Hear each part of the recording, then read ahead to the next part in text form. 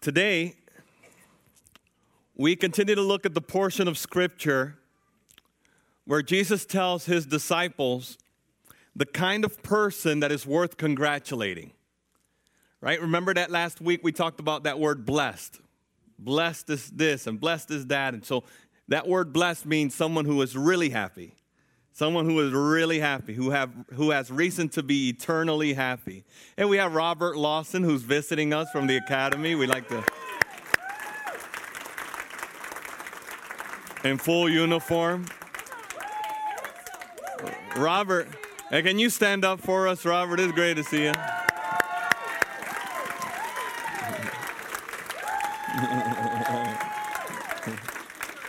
Robert always had the best smile in the city, but with that uniform, it's even greater. Look at that. Yeah, it's good to see you, brother. It's good to see you. So we're talking about blessed, being blessed, and what Jesus meant is someone who's really happy, who has reason to be eternally happy, and someone who you should congratulate. The people that you should congratulate in life. Remember that Jesus was changing the worldview of the disciples. He was wanting them to really value the things that were valuable to the eyes of the Father. And he basically is saying, this is the kind of character that I want to mold in you, the kind of character that I want to shape in you, the kind of character that I want to see in you. So last week we talked about being poor in spirit, and we said that what that means to be poor in spirit is to have a constant awareness of our desperate need of God. I need God, and I got to learn to depend on God. The reality is that our sin makes us fiercely independent. But we have to remember through our prayer and through our devotion every day to come before God and say, God, today I do not depend on my strength. I didn't get saved by your power so that I can depend on my strength. Teach me to depend on you. So being poor in spirit is someone who lives aware of their dependence of God. And the Bible says theirs is the kingdom of heaven. So if you're here today and you recognize that there's a need in you for the kingdom, that you need the Savior, that you long for Him, that you want to see His fruit in your life, the Bible says the kingdom of God is yours right now. And why is that? Because God is not going to send an ambassador to represent His kingdom without authority. I want to repeat that. God is not going to send out an ambassador to represent His kingdom without authority. Amen. You have authority. And so the Lord wants you to know that.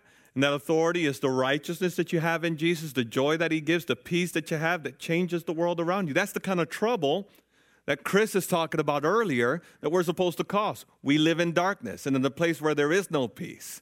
But when we go and we do the work of the Lord, when we smile, when we love Jesus and we love others, we cause trouble to the agenda of darkness. Amen?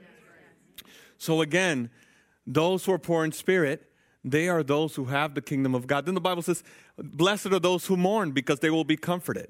And we said that mourning is being distressed to the point of crying and to the point of weeping. And so why does God want us to be people who know how to mourn? Why does God say congratulate the mourner? Because in Scripture, what Jesus is trying to teach us is that when we mourn over the sin sickness in our lives and the sin sickness that is destroying our world, and we take our mourning to God, He's going to comfort us. He's going to make us whole. He's going to make us holy. He's going to change our world. And I said to you that it is impossible to intercede unless we let the Father give us a heart that mourns. There's not much that will be accomplished in prayer if you're not mourning over the condition of your life and the condition of the people that surround you. There has to be this, David Wilkerson would say, anguish, an anguish of the soul. He would say nothing gets accomplished without anguish that says something has to change. And it's that mourning that's comforted. We also said that it's important. There's a lot of people who mourn, but they mourn in the wrong way, right? And that means a pity party. They're looking for people to comfort them, but people will never comfort you. Not a pastor, not a ministry. Nothing will be able to comfort you. Only God. So mourning is valuable when we take it to the one who can do something about it. So today as we move forward, we're going to look at the other Beatitudes.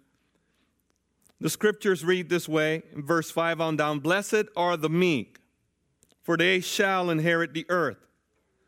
Blessed are those who hunger and thirst for righteousness, for they shall be satisfied. And blessed are the merciful, for they will receive mercy. Father, we thank you for your word. We pray, God, that you would declare your word to us, that you would, Father God, give us eyes to see and ears to hear. We love you, Lord, and we want to be exactly who you want us to be. Make us, mold us, lead us to trust you. In Jesus' name, amen. Amen. So Jesus wants us to be meek. Jesus wants you and I to be meek. I want you to repeat that. I want you to repeat after me. I want to be meek for the Lord. That's the truth. I want to be meek for the Lord. And what does it mean to be meek? Some of your Bibles translated appropriately gentle. To be meek is to be a person who is gentle, a person who is humble, a person who is considerate, someone who is not being overly impressed by a sense of one's self-importance. Come on, somebody. Is that inside anybody? Somebody's like, ooh, I see, that's so-and-so, and that's so-and-so, and that's, I need to send that to somebody right now. I'm going to Instagram it, right? No, listen, gentle, humble, to be considerate, not being overly impressed by a sense of oneself and of importance, of one's self-importance. And this is so valuable. God wants you and I to be gentle, to be humble, to be considerate of others, and not to be so impressed with ourselves. That's so true. No matter where we're at in life. You want to know why that's true? Because God's called us to be servant leaders. It is servant leadership that God's called us to. And he says to his disciples, you see what I do to you, I serve you. I don't lord over you like the pagans do, but instead I serve you. And in the same way, I intend you to serve others. We cannot be good servants if we're not meek. We cannot change the world if we're not meek. Now, followers of Jesus are people who are gentle. And I think we need to understand that there is a difference between being gentle and being fragile. It's a big difference between being gentle and being fragile. To be gentle means to handle with care. To be fragile means easily wounded or broken or offended. The disciple of Jesus is called to be meek or to be gentle because God wants us to handle the reality of the kingdom with care. God wants us to handle the reality of people's brokenness with care. God wants us to handle people's worldview and difference of opinions with care. God wants us to care for our brothers and sisters and be considerate of them even when we disagree. Being a gentleman used to be an awesome thing back in the days. And what is the primary thing that defines someone as a gentleman? Someone who is considerate about the way they carried themselves in order to not be offensive to others, and someone who was considerate of others, figuring out how to make a way for others to succeed, right? I don't know about you if you've experienced this lately, but I have. I thought it was a great thing. I still do. I still open the door for my wife whenever we go on dates. And men, I expect you to open the door for your wife. Amen. I will get up in your case if you don't. Amen. I better never see your wife open the door for you. Okay, now I feel better. All right, I opened the door at the YMCA, and literally the person was like, my bad. Okay. It's almost as if we're devaluing being considerate of others. I open the door for ladies. I open the door for kids. I open the door for men. Because I am called to make a way for others to succeed. That's good. Right? That's good. That is what it means. In every area of my life, when I'm whether I'm at the Y or whether I'm, at Facet Junior High, wherever I'm at, my job is to help others succeed. That's the way of the kingdom. And it requires someone to be meek in order for that to happen. Gentleness is not the absence of strength. Gentleness is restraining our strength in order to use it in the way that God intended us to. Those who are gentle don't use their strength to run over people.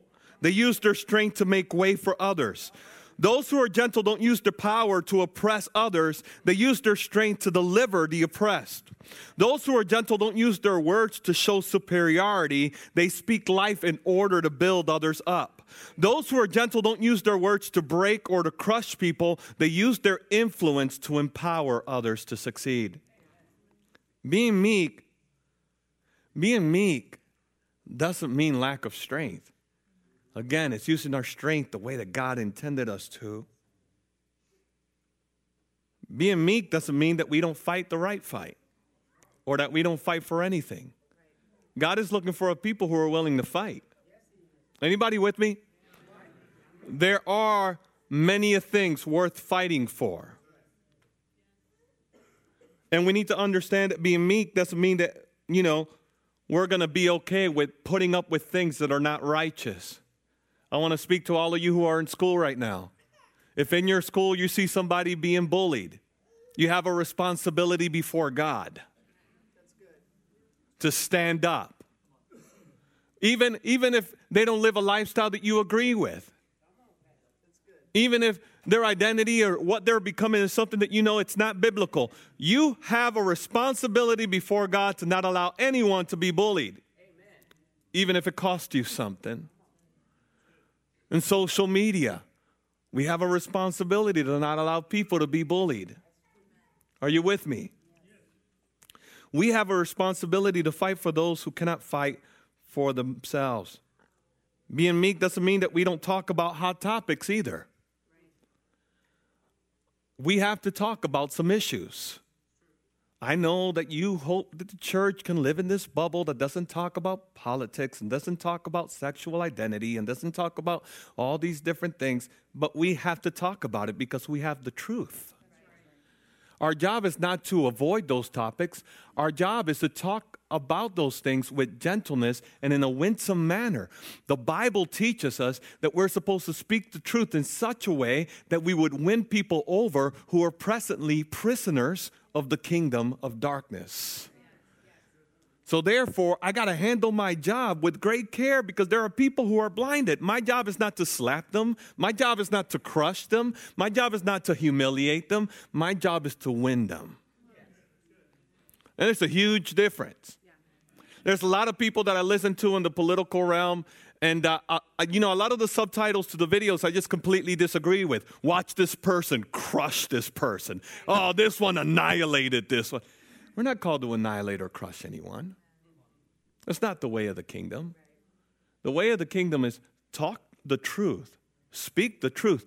Don't compromise it, but understand that you have a person that you have to have reverence for even when you disagree with them. And you can actually be their friends even when you disagree. That's right. Even when you disagree. We got to learn to honor each other and be honorable to each other and learn to fight the right fight. Amen. Being meek doesn't mean that we don't engage in government. It means that we engage in government, honoring God and our opponents, even in disagreement. Being meek means putting away entitlement. At the same time, it means a selflessness that leads you to defend truth and righteousness. Being meek is the difference of an attitude that says, it's my right. I don't do this because it's my right. Can't nobody tell me to do nothing because I'm going to do this. It's not the way of the kingdom. Nonetheless, praise the Lord, we have rights worthy of defending. Are you with me? In America, we have rights worthy of defending. But even that, we defend with the right spirit. Do you understand what I'm talking about today? There's a right spirit in which God calls us to fight, and that's what it means to be meek. What does the Bible say? That being meek those who are meek will inherit the earth. If we learn to stand up the right way, God will not allow us to be on the short end of the stick. You see, the problem is we think if we walk this way, if we're meek, if we're winsome, if we show grace, if we continue to talk the truth with grace and with kindness, that, we're going to be defeated because we're living in a ruthless world. Not at all. You can't be defeated. All you do is win. Can I get a witness? All you do is win because God's given you the kingdom already. The Bible says that the earth belongs to the meek. It's yours. God has already deposited it in your spiritual bank account. You don't have to worry about what you're going to gain or what you're going to lose. It's already yours. God has promised it. So all we have to do is stand in our position with the right attitude, honoring, humble, right? Not considering ourselves greater than we are, serving others, and know God's got my bank account. God's got it. He's the one that gives me the victory. This world is so sick over fighting for power. And the church is no different. This world is so sick over fighting for power. And the religious world is no different. We see it in history, right? But the capital church, the church of Jesus Christ, and we know that His is the power and the glory and the honor forever. Can we praise Him at this moment? Can we thank Him? So we can be meek. What are we going to do fighting with Scrappy-Doo? Anybody remember Scooby-Doo? You remember that little doggy? It's like, dude, you're not scaring a blade of grass. And in the same way, the church has to have this attitude. God is in control. Scrappy-Doo can't do nothing to the throne of God. Nothing's going to happen here. God is in control.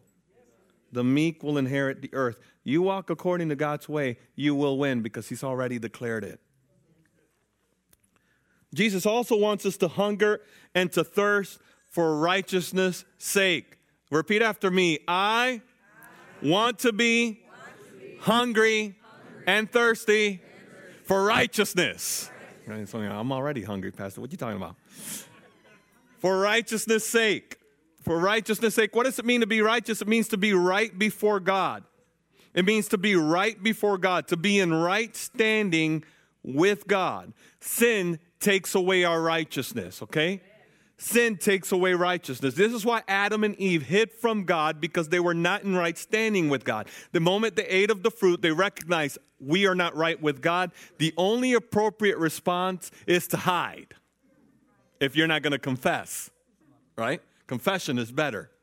So, anybody agree with me? But instead there was a hiding, right?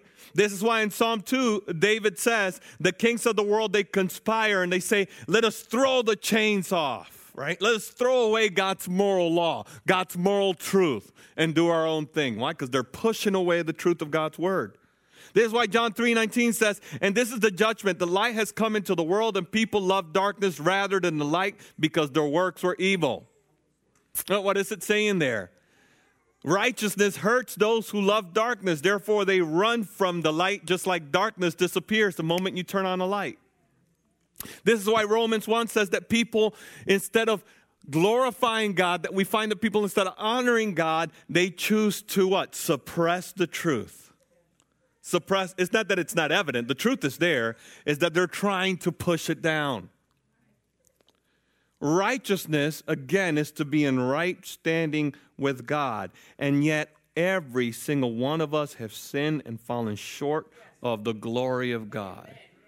None of us are righteous outside of Jesus Christ. None of us. And so when the Bible says, blessed, man, you know who you should congratulate? Congratulate Mo, because he is thirsty and hungry for right standing with me. Congratulate people that you see that way, because he is hungry and thirsty to be in right standing with me. You know, maybe, I don't know everyone's story here, but you and I both know that we don't really know hunger and thirst in America, right? Right? You know, the kind of hunger and thirst that the world knows is something that hasn't hit our land, right? Not even, now, we know that there are still pockets, there are places where there's some serious hunger. I'm not trying to belittle that reality. But, you know, the kind of hunger that drives people in different regions. I read a book called Kisses from Katie. She said that in the region where she was serving, there was no food. And in order to pacify babies, mothers were giving the babies alcohol in order for them to not feel the pain of hunger. Can you imagine that? Nations that have turned, Israel even, has turned to cannibalism in its history because of hunger. Hunger does crazy, disastrous things.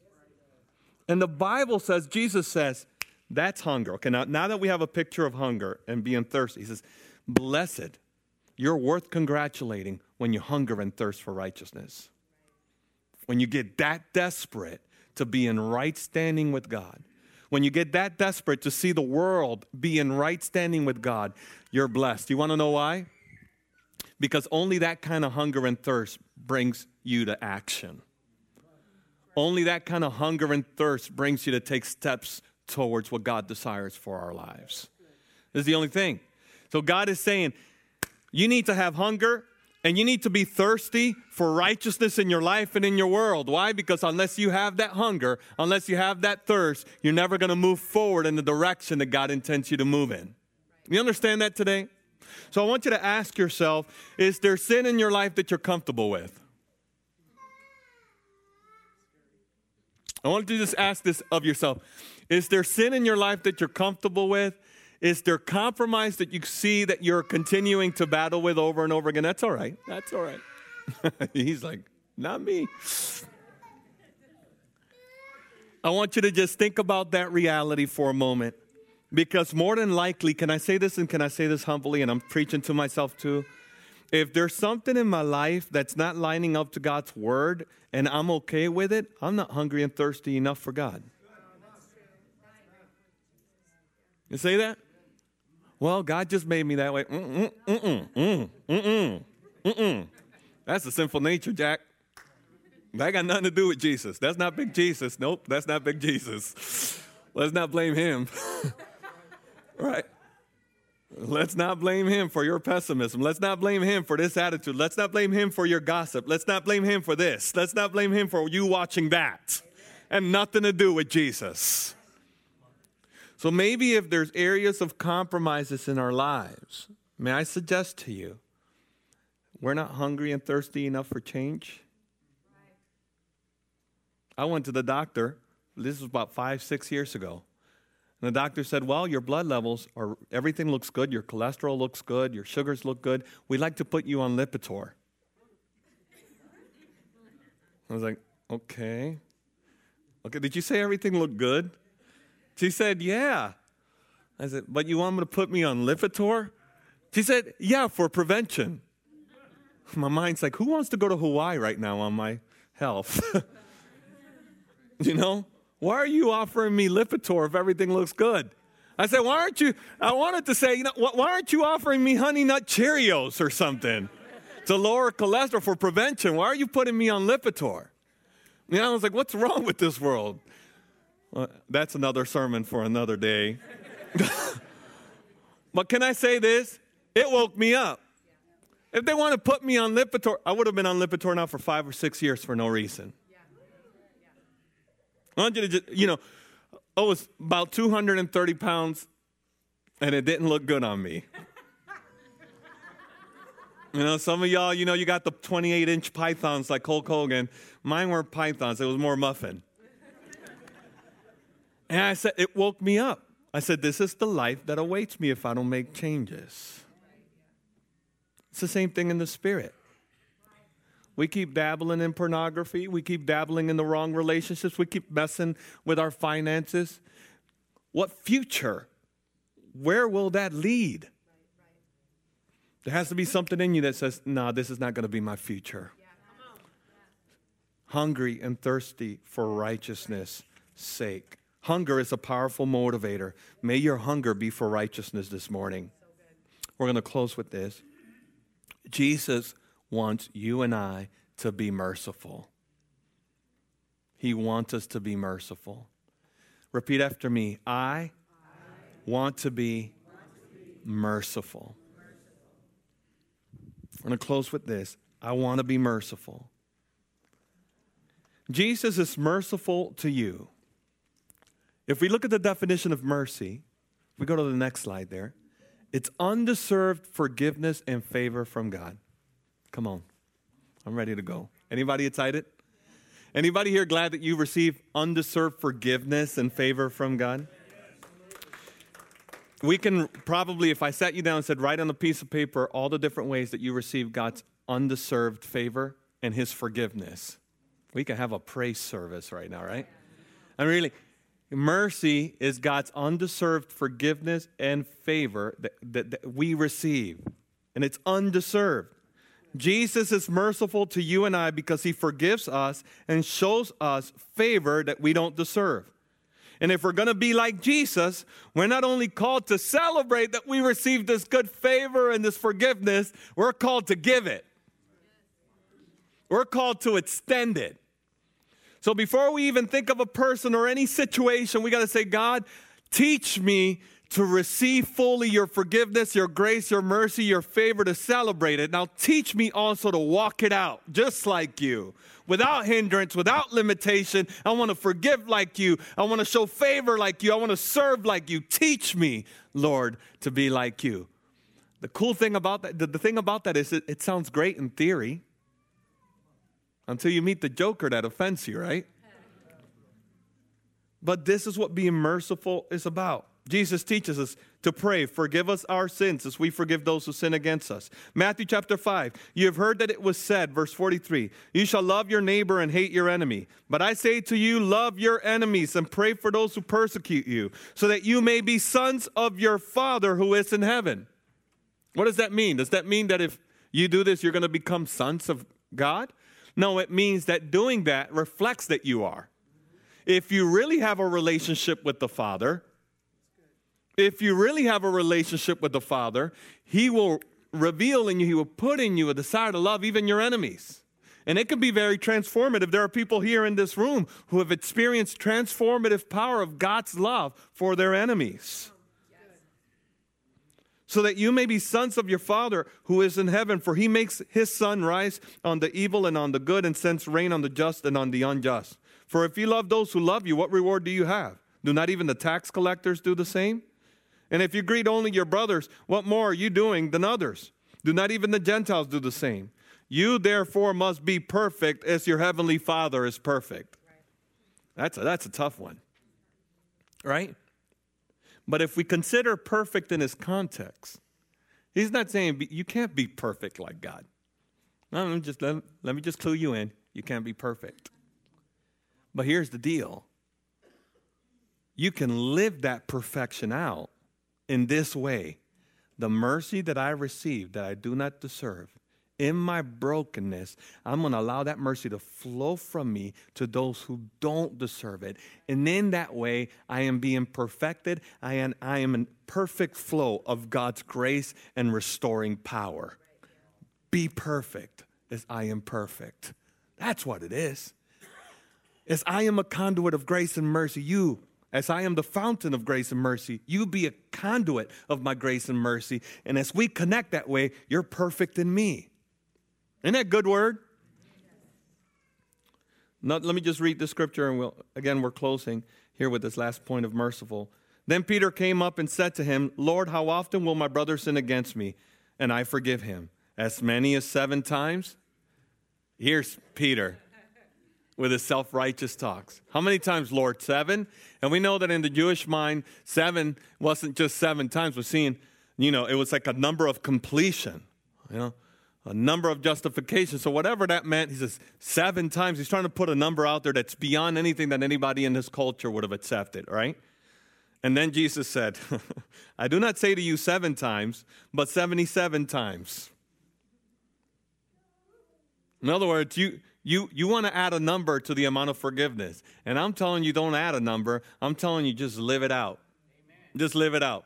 No, you don't even got time to think about how many times, because that's not what I'm asking you to focus on, how many times you forgive. Just live it. Just do it. Therefore, the kingdom of heaven may be compared to a king who wished to settle accounts with his servants. When he began to settle, one was brought to him who owed him 10,000 talents. And since he could not pay, his master ordered him to be sold with his wife and children and all that he had, and payment to be made. So the servant fell on his knees, imploring him, have patience with me, and I will pay you everything. This is an amount that there is no way on earth this man could ever pay. Ever. And out of pity for him, the master of that servant released him and forgave him the debt. But when that same servant went out, he found one of his fellow servants who owed him 100 denarii. Some would say a third of a year's wage. A third of a year's wage. compared to a debt that could never be paid in an entire lifetime, or his children working, or his wife working. Okay? But here's the third. But how many of y'all think that if somebody stole a third of your wages for the year would be a significant hit? Anybody think, you have a hard time not having visions of drop kicking somebody? It's a big deal. But when the same servant went out and found someone that owed him 100 denarii and seized him, he began to choke him, saying, "Pay what you owe me." So his fellow servant fell down and pleaded with him, "Have patience with me, and I will pay you." He refused and went and put him in prison until he should pay the debt. When his fellow servants saw what had taken place, they were greatly distressed, and they went and reported to their masters all that had taken place. Then his master summoned him and said to him, "You wicked servant, I forgave you all that debt because you pleaded with me. And should not you have had mercy on your fellow servant as I had mercy on you?" And in anger his master delivered him to the jailer until he should pay all his debt. So also my heavenly Father will do to every one of you if you do not forgive your brother from your heart. Let me pause here and talk about what forgiveness is not. Forgiveness is not forgetting. You can never forgive and forget. God can do that, but you ain't God. Some offenses that you go through in life, they're not things that you're going to forget. But forgiveness is being healed. And there's a difference between being healed and forgetting. I prefer being healed, not forgetting. Let me tell you why. Because as a counselor, I've counseled with people who have forgotten things that have happened in their past, but they still arrest them. And they're still in bondage to those things. And sometimes, through counseling, things then come up, and they realize, wow, that's a hurt and a stronghold and a wound that I need to deal with. You know what I'm saying? You don't want to forget. You want healing. Forgiveness is not forgetting. Forgiveness does bring about healing. Let me just say this. Some would say, well, God will never forgive me if I don't forgive first. That's a lie too. You were forgiven first. Then God showed you where you had unforgiveness, and he's leading you to forgive. That make sense? God in his grace forgave you. You're a God. Thank you for your mercy and your love. Oh, my goodness. I just feel so light. I just feel so free. I just feel so good. I just feel so saved. I just feel so filled. I just feel so loved. And God says, yes, great. Okay, now let's deal with your unforgiveness here. Oh, God, I was feeling great. Why would you bring that up? God first forgives. Then he leads us. And forgiving someone from our heart doesn't mean that we allow people to come back in our lives to offend us again. It's a big difference. There are some people that you need to, anybody remember in kindergarten? I have a bubble. You can't cross this bubble. This bubble keeps me safe. There are people who don't understand boundaries. And you and I will be making a mistake to bring people close into our lives who will continue to offend us over and over again. Forgiving is saying, God, I release them from the debt that they owe me. I release them, but I'm going to make sure to have discernment and not allow people to come into my life who will cause that wound again. Right? If you have to have a conversation about forgiveness, forgiveness is much deeper than something that we can settle in 5 minutes. So I want to let you know that I make myself available. I would love to talk to you about this deal because I believe that you need to hear it and you need to apply it because you're the one that's captive by reserving unforgiveness. You and I are the ones that hurt when we don't forgive. You and I are the ones that are wounded. So I pray that you would take me up on that if you need to talk about that. Again, as we close, you can stand with me. Mark 11:25, and whenever you stand praying, forgive if you have anything against anyone, so that your Father also who is in heaven may forgive you your trespasses. Colossians chapter 3:12-13, put on then as God's chosen ones, holy and beloved, compassionate hearts, kindness, humility, meekness, and patience, bearing with one another, and if one has a complaint against another, forgiving each other as the Lord has forgiven you, so you also must forgive. Not a suggestion, must forgive. And James 2:12-13. So speak and so act, live your life, in other words, as someone who's going to be judged by the freedom of the kingdom of God. someone who's going to be judged by the law of freedom, of liberty. For judgment is without mercy to the person who shows no mercy, but mercy triumphs over judgment. It hit me one day as I'm reading that scripture. There's a rock, paper, scissors principle in the kingdom of God. And if you throw your judgment card and I throw my mercy card, mercy is greater than judgment. And so this is where I had some issues. And so people have issues with God and understanding him in the Bible. It's like, how can he be a righteous God, or how can he be a good God? You see the judgment, you see the mercy. It just seems like he's all over the map. What's the deal? Is he a God that judges? Is he a God that shows mercy? He's a God that does both. He both judges, he shows justice, and he shows mercy. But there are principles to the kingdom of God. And to those who turn to him, his mercy triumphs over his judgment. This is why he sent his son, Jesus Christ, to take our judgment so that we can receive mercy. Jesus is the mercy of God that triumphed over God's judgment, right? It's powerful, right? Because he took the full blow of God's judgment, of God's justice, so that you and I can be redeemed. And this hit me. If I make up my mind to be a person who shows mercy, God's promise says that he will show me mercy. And I'm really aware of the fact that I need some mercy. I need mercy every day. I know it's hard to believe, but I need mercy every day. Don't laugh too hard. But I do. Mercy triumphs over judgment today. Father, we love your character. It is you who's merciful. It is you. You are the epitome of meekness and gentle. It is you who thirst and hunger for righteousness' sake. It is you. And you want us to be just like you. And we say yes to your character in us. We say yes to your character in us. Thank you for your word. We receive it today. We're going to pray right now. Even as we're praying, you're here today, we're just going to have a simple altar call, and you're saying, I want to say yes to the character of God in me. I know I've heard some things today. I realize my character is not lining up, but today I say, Lord, I want to have your character. If that's you, would you come to the altar? Maybe you just need prayer. You want somebody to partner with you in prayer over that area, and we would love to do that because we believe that where 2 or 3 are gathered in his name, where there's agreement in Jesus' name, that there's power. So I would love to take the time to pray for you. You're saying, I want God's character to be formed in me. Why not meet a brother or a sister in Christ so that you can pray together in agreement and see what the Holy Spirit will do? Maybe you're here today and you're saying, I'm not necessarily at this point wanting anyone to pray for me, but I need to practice this forgiveness.